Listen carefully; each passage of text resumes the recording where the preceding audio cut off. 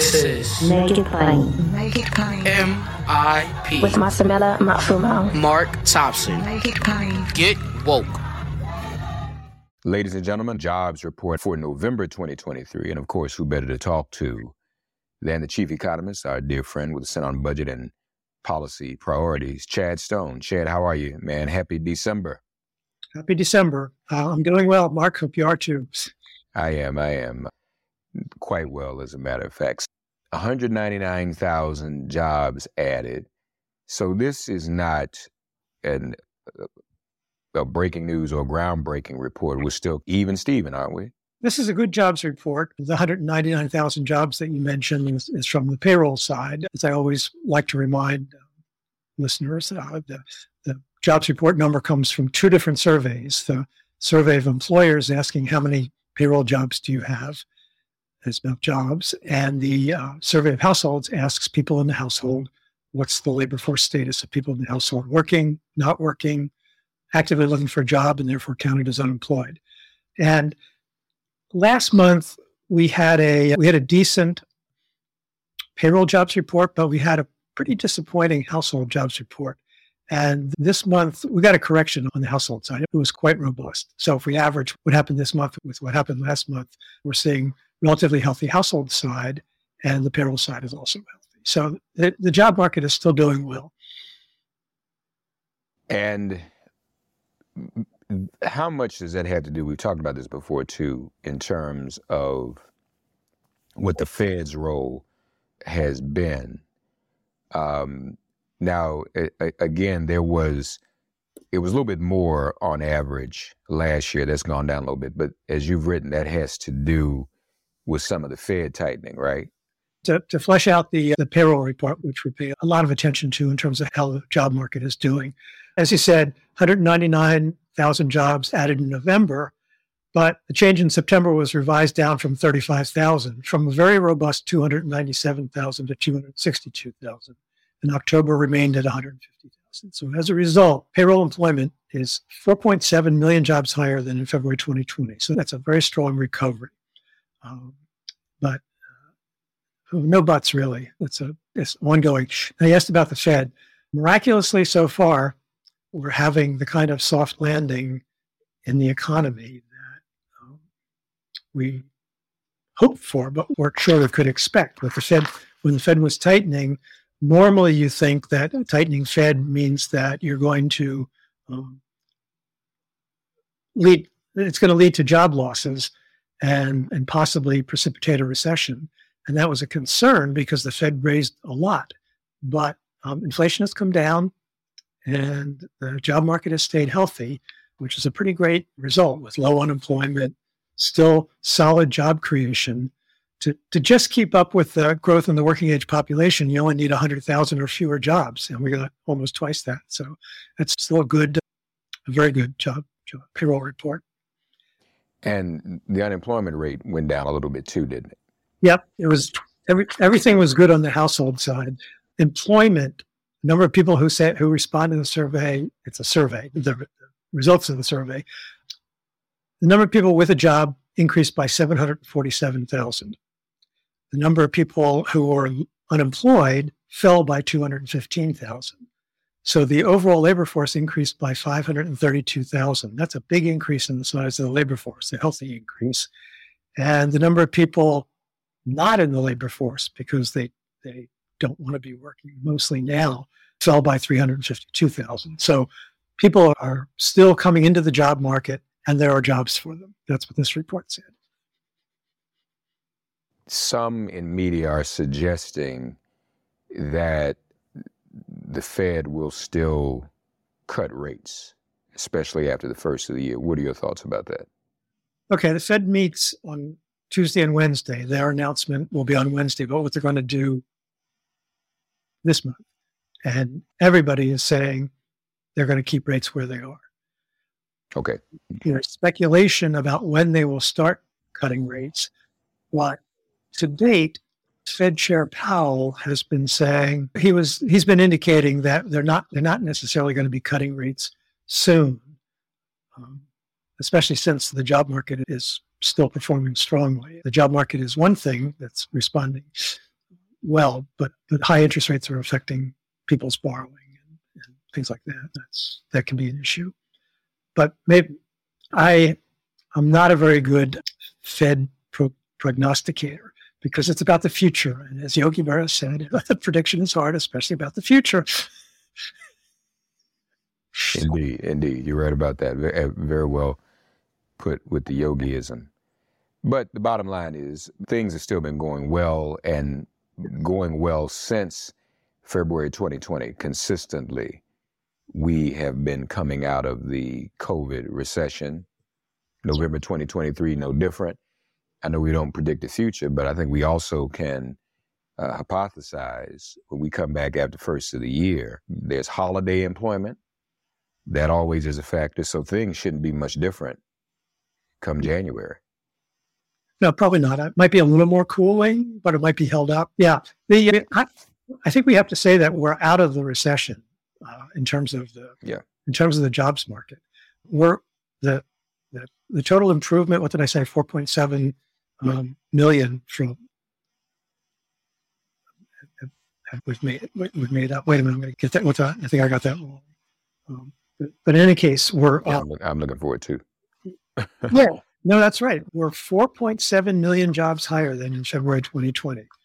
In other words, we've not just closed the gap that opened in the pandemic, but we've gotten back on the path that the economy would have been growing on had it not been for the pandemic, the full employment path. So that's really pretty much a very solid recovery in payroll employment. And the unemployment rate has been 4 or lower for 2 years. Yeah. This is not Chad's not nonpartisan and non-political, folks, but some of you listening probably, as Chad brings us this objective news, these are just numbers. These are the numbers. It seems like people still don't know it or something. I don't know. People, the economy, but these are the numbers. So I'm not, it's perception truly is reality. I'm not sure what people are looking at when they complain about jobs or what is and what isn't. But these are real numbers. We look, and you're always good at breaking down all of the numbers. So when we look at the demographics, you've even had, not a lot, 0.2 of a percentage point going down for African-American unemployment since February 2020. No change in African-American unemployment since October, and not much of a change in white either. 0.2 of a percentage point in October. Hispanic, 0.2 of a percentage point. Asian went up 0.4 of a percentage point. What's interesting, though, looking at your calculations, African-American unemployment between February 2020 and November 2023, it's not a lot, but it's still there. African-American unemployment is the only unemployment rate that has gone down since February 2020. Everybody has gone up by some 0.1 of a percentage point, not a lot. Yeah. That's interesting. It's interesting, but we want to be careful because the demographic unemployment rates have smaller, the white unemployment still has a big sample size, but the other have smaller sample sizes. And so that they fluctuate somewhat due to margin of error considerations. But you're right that Black unemployment, it's at its best is still higher than it should be. Right. But compared to history, it's at a relatively low level. It was in February 2020, and it is now too, compared to its own history at a low level. But its own history is one of high unemployment, usually twice the white rate. Why is there such a difference, do we know, Chad, in the sample size? Oh, the household survey that from which the data is collected is, I think, only 65,000 households or something like that.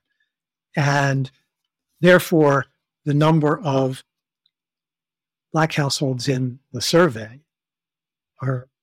is fairly small, much smaller than the number of white households in the survey. And the smaller the sample that you have, the bigger the variance is likely to be, the more variation there is to be. It's a statistical phenomenon. It's nothing more than that, because they try to have a sample that is representative of the population. And then it's the outcomes that are, so there's this certain number of Black families in the sample that is representative of the proportion of Black households in the population. But the employment status isn't constant over time, and it changes in ways that produce variation in the survey. Has nothing to do with the people. It has to do with the survey. That sometimes it captures one aspect and sometimes another for small sample sizes. We're used to thinking, margin of error around the presidential polls and things like that, but and those can fluctuate too, because those are not huge sample sizes. But the overall population, the overall household population measures also are subject to a fairly, a surprisingly wide variation. You don't want to look up the statistics that BLS gives you on how wide the confidence interval is to make sure it captures 90% of it. And anyway, I'm sorry, too long a statistical discussion. No, that's fine. We need to understand that. And these revisions down, we always touch on that, 35,000 down from September. But by what we look at normally, that's not a big revision, is it? No, and it's September's number that's revised. October's not been revised. Yeah, but to be absolutely unrevised is more rare than not, because business establishments who are in the survey have 3 months to get their data in. And so they don't necessarily, in other words, not everybody reported their September data in September or even in October. But now that it's all mostly all in, we have the definitive September change as a result of new data coming in. October, we'll have another month to. October just happened to be no change. That's very abnormal, actually. Yeah, it is abnormal for sure. Folks, the latest in the jobs numbers. Chad, I don't mean to put you on the spot, but did you get a chance? Because you and I usually try to touch on state and local. Anything? Yeah, state and local government employment was one of the bigger gainers in the month. Really? No, there was still a lot of room for improvement in state and local. Okay. But it's getting close. And leisure and hospitality is back almost to where it was before the pandemic. But the gains are concentrated in food and in eating and drinking establishments, not in accommodation, which is the other big piece, because we're still seeing less travel and less. We're seeing more than we were seeing, but we're not back to the same levels as before the pandemic. So the improvement in leisure and hospitality is real overall, but it's concentrated in eating and drinking places. Less travel, but as Chad and I were talking before we just came on, plane tickets still cost $1 million each way. But then it's the holidays too, so that's what happens. And it's funny, you and I have been talking about this so long, the ways in which, at least for me, you come up in some of my daily comings and goings. I was in an Uber, what's today? I was in an Uber day before yesterday. And you just strike up a conversation with whoever the driver is. And the young lady said to me that she's actually a bus driver in the school system. But she told me she herself has not gone back to work yet. And we've talked about that in folks, if you've been listening to us over time, state and local often has a lot to do with education. Yeah. Oh yeah. And I think we're still seeing everybody has still been slow to come back. I even know some substitute teachers who are practically permanent. All right. They're still at school. So I think that when I heard her say it, I thought about myself. So I wonder if this is one of the people that affects our monthly numbers when we talk. I was just wondering about that. Statistically, yes. Yeah. Not necessarily that particular person, but people like that person, yes. Yeah. Yeah, I said, this young lady doesn't even know she plays in our numbers in our conversation. So, folks, it's good news we aren't where we were in February 2020. This is a different kind of recession. Nobody in particular's fault, but folk coming back pretty consistently. I've never asked you this before, but when we see these types of numbers, if there's someone listening who's wondering, maybe I want to get back out here, who's not made that decision yet, are these the kind of numbers that ought to be encouraging for someone to re-enter? Yeah, the fact that there are enough jobs, yeah. Yeah. But of course, as we keep saying, lived experience, and if they're lived experiences, they're having trouble finding a job. But if they're thinking they'll have trouble finding a job and not looking, they're probably making a mistake. Yeah. Y'all heard it from Chad, folks. SitOnBudget.org, Chad Stone, Chad. We'll talk again in January, as we all know. We'll look and see what those numbers are. Those should be very interesting. I'm always curious about holiday employment. Chad, as always, we appreciate you. Happy holidays to you. Thank you, and to you too. Ladies and gentlemen, the jobs numbers still looking pretty good coming out of the recession brought about by COVID. And then there are some good signs for African-American employment. We want to hear about that from the senior advisor to the president, the intergovernmental relations liaison for the president, and obviously he misses his former role as Secretary of Labor, so that's why he's going to talk to us a bit about jobs today. You all will recall on this show, when he was Secretary of Labor, he was a very regular guest, especially when the jobs report came out. Tom Perez joins us once again on Make It Plain. Tom, how are you? I'm doing great. It is always a pleasure to be with you and all of your listeners and viewers. Thank you, Tom. What's the administration's take on the latest jobs numbers, especially as they relate to African-American employment? This is another really solid report. Last month, there were 199,000 jobs created. If you look at the entirety of the Biden administration, over 14 million jobs created. The unemployment rate has now been under 4% for almost 2 years in a row, which is the longest stretch in over 50 years. You asked about the African-American unemployment rate. When President Biden took over, it was 9.2%. Now it's 5.8%. And the gap between white and black employment fell to a record low. In other words, if our unemployment rate, our current unemployment rate is 3.7% nationally, our black unemployment rate is 5.8%. We want that gap to be zero. We want the black unemployment rate ideally to get to 3.7%. And we're moving in the right direction because the gap was yawning during preceding years. So it's a very solid report, pretty broad-reaching gains in healthcare and other middle-class industries. And there's a lot of momentum here, and we've got to keep it up because I know for a lot of folks, they're still struggling. And nobody here at the White House spikes the football because we know that there's still more work to do. But we're a heck of a lot better off than we were at the beginning of 2021. Certainly. According to the Center on Budget and Policy Priorities, Tom, the African-American unemployment rate is actually the only one that's gone down in this current November 2023 report.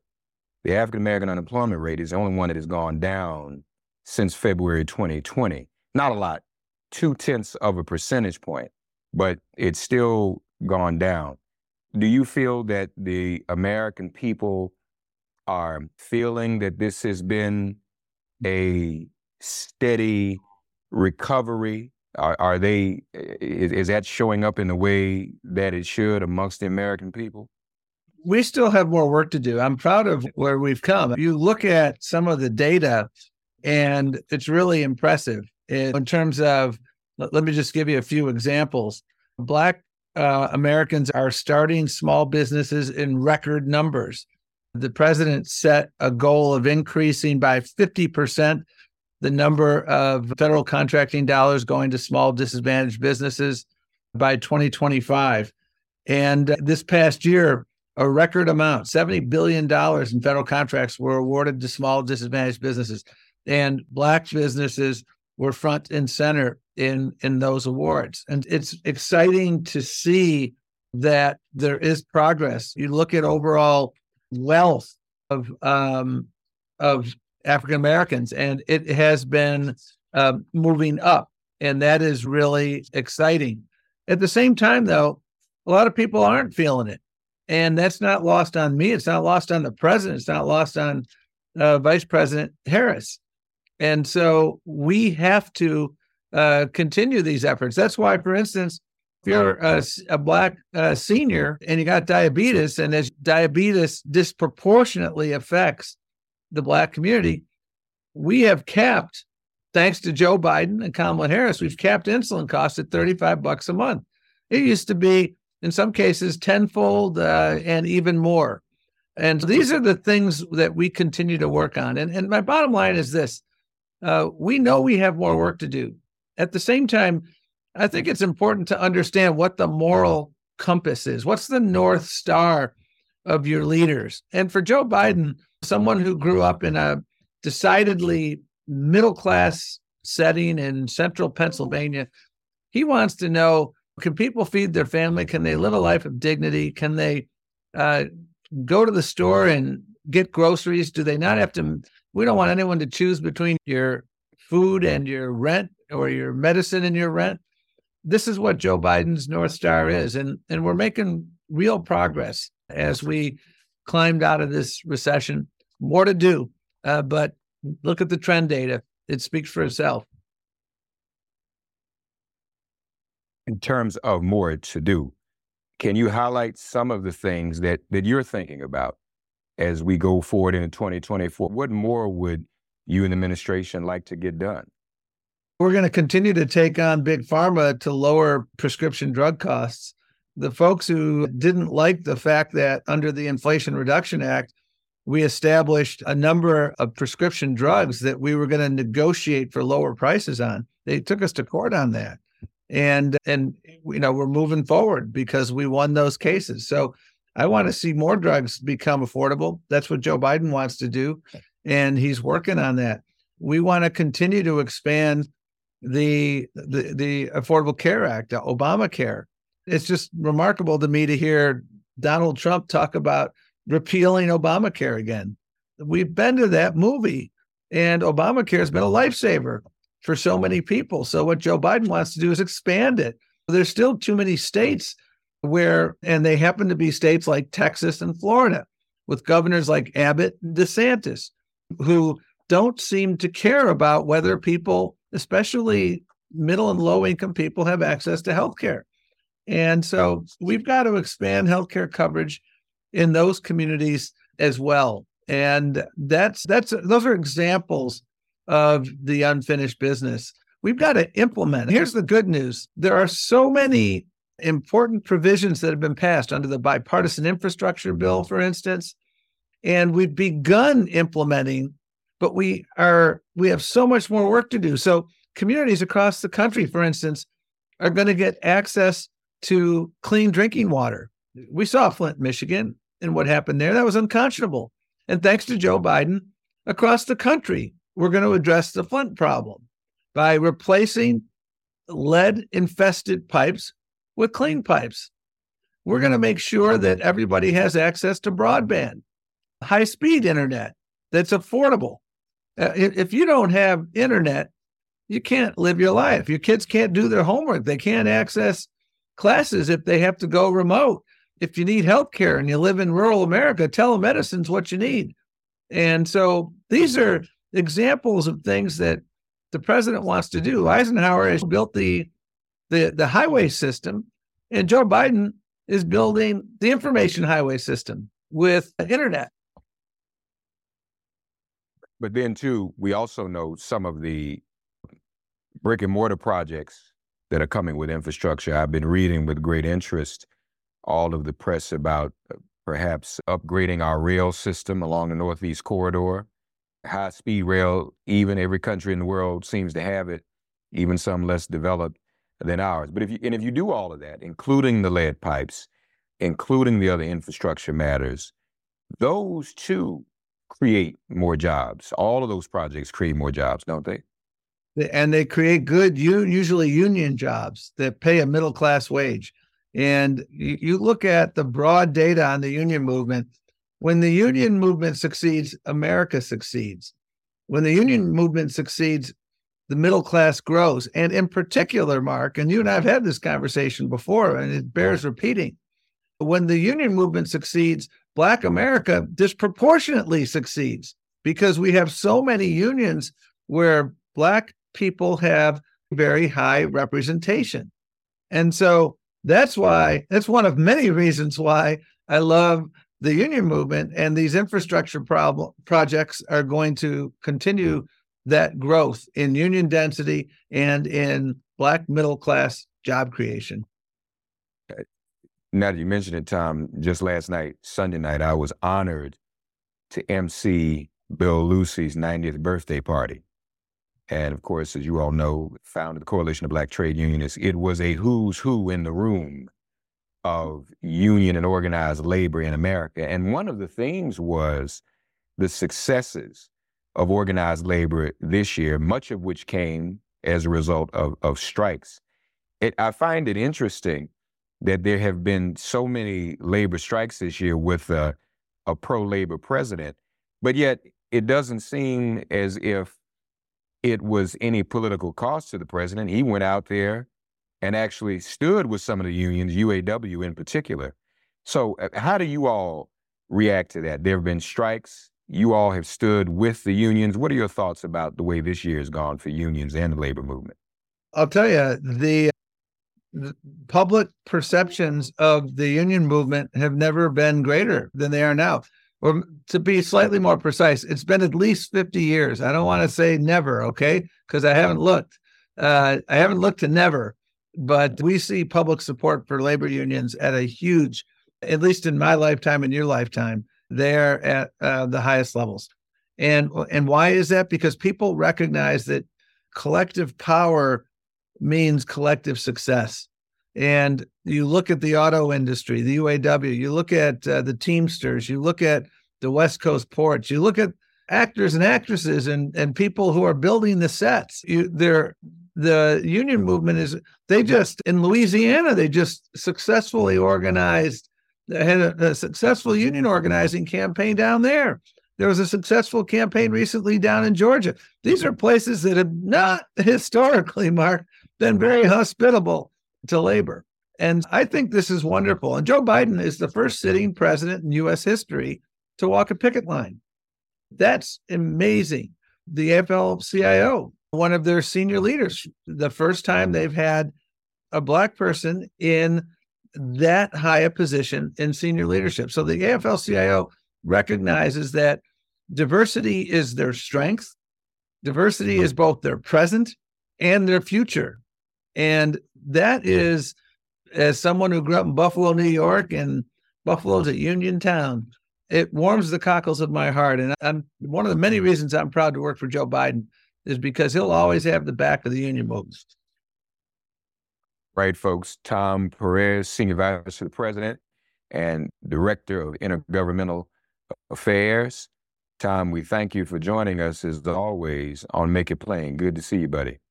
Great to see you, Mark, and great to be with you and all of your listeners and viewers. Ladies and gentlemen, happy to have with us a big announcement for HBCUs and other institutions. We hear all about it from the Undersecretary of the Department of Education, James Quall.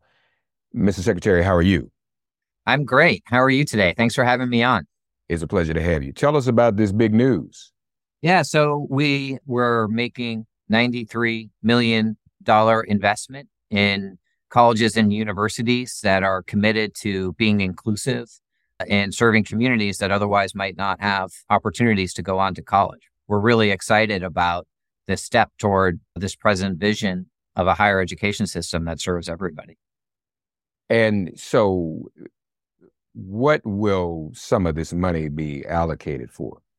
We have two main initiatives. One is we are building up the research and development infrastructure at historically Black colleges and universities and other minority serving institutions. And we want to make sure that we're benefiting from the perspectives of scholars at those institutions, and also that we're leveraging their ability to serve populations that other colleges and universities don't reach and help them go on to contribute in STEM and other fields. The other big investment we're making is in helping more students complete and helping colleges do the things that we know students need in order to finish their degree.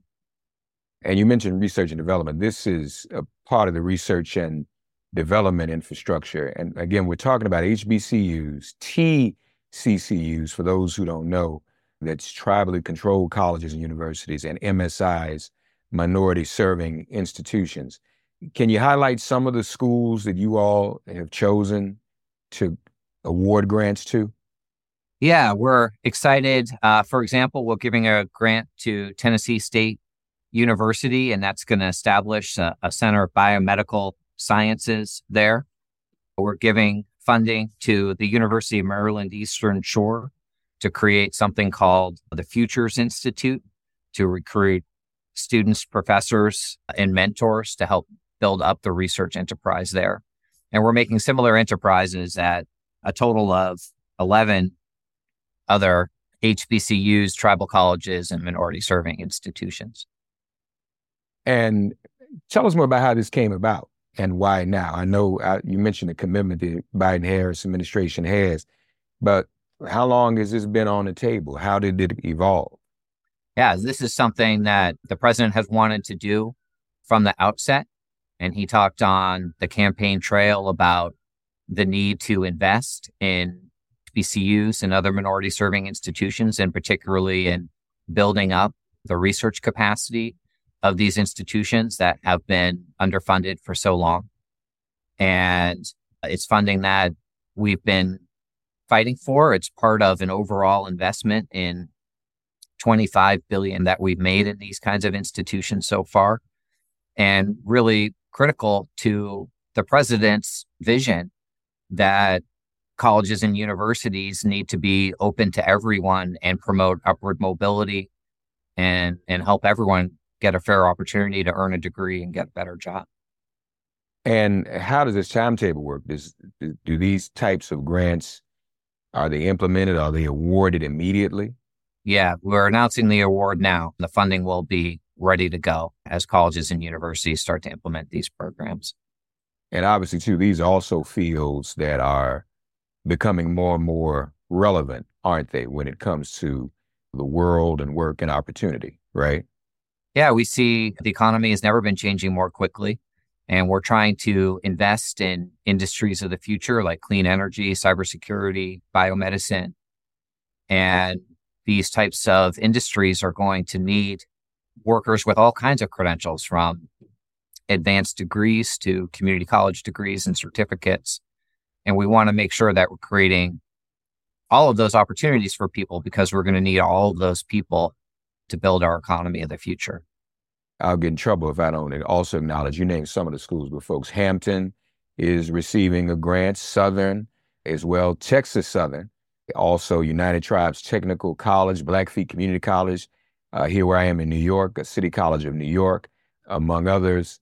So this is good news. And I know that as a product of HBCUs myself, and my children as products of HBCUs, this is no small thing. It's a big deal. I'll have you know, Mr. Secretary, my grandfather graduated from Tennessee State University in 1933. My grandmother graduated from Tennessee State University in 1935.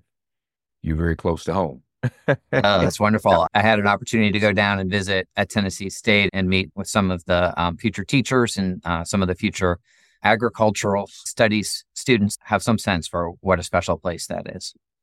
Is there any chance that this will continue while the administration continues to serve? Are there other grants that you all will be looking to award over time to other institutes? Well, we are going to continue to try and invest in the places that are creating opportunity for as long as President Biden's in office. And I think these grants The people who were awarded grants should be proud of that. These were very competitive competitions. We had many times more good applications than we were able to fund. And I think that puts us in a strong position to go to Congress and say, there's a lot more work to be done here. Indeed.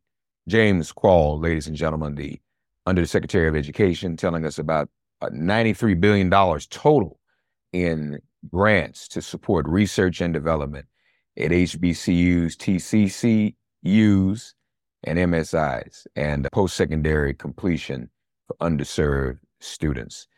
Mr. Secretary, thank you for joining us today on Make It Plain.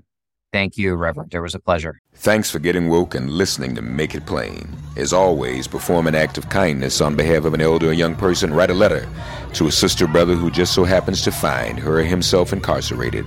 Offer libations to the ancestors upon whose sturdy shoulders we all now stand. And above all, give thanks to the God of your understanding by whatever name you call her and him. All God asks of us is that we give each other love. Thanks for giving MIP love.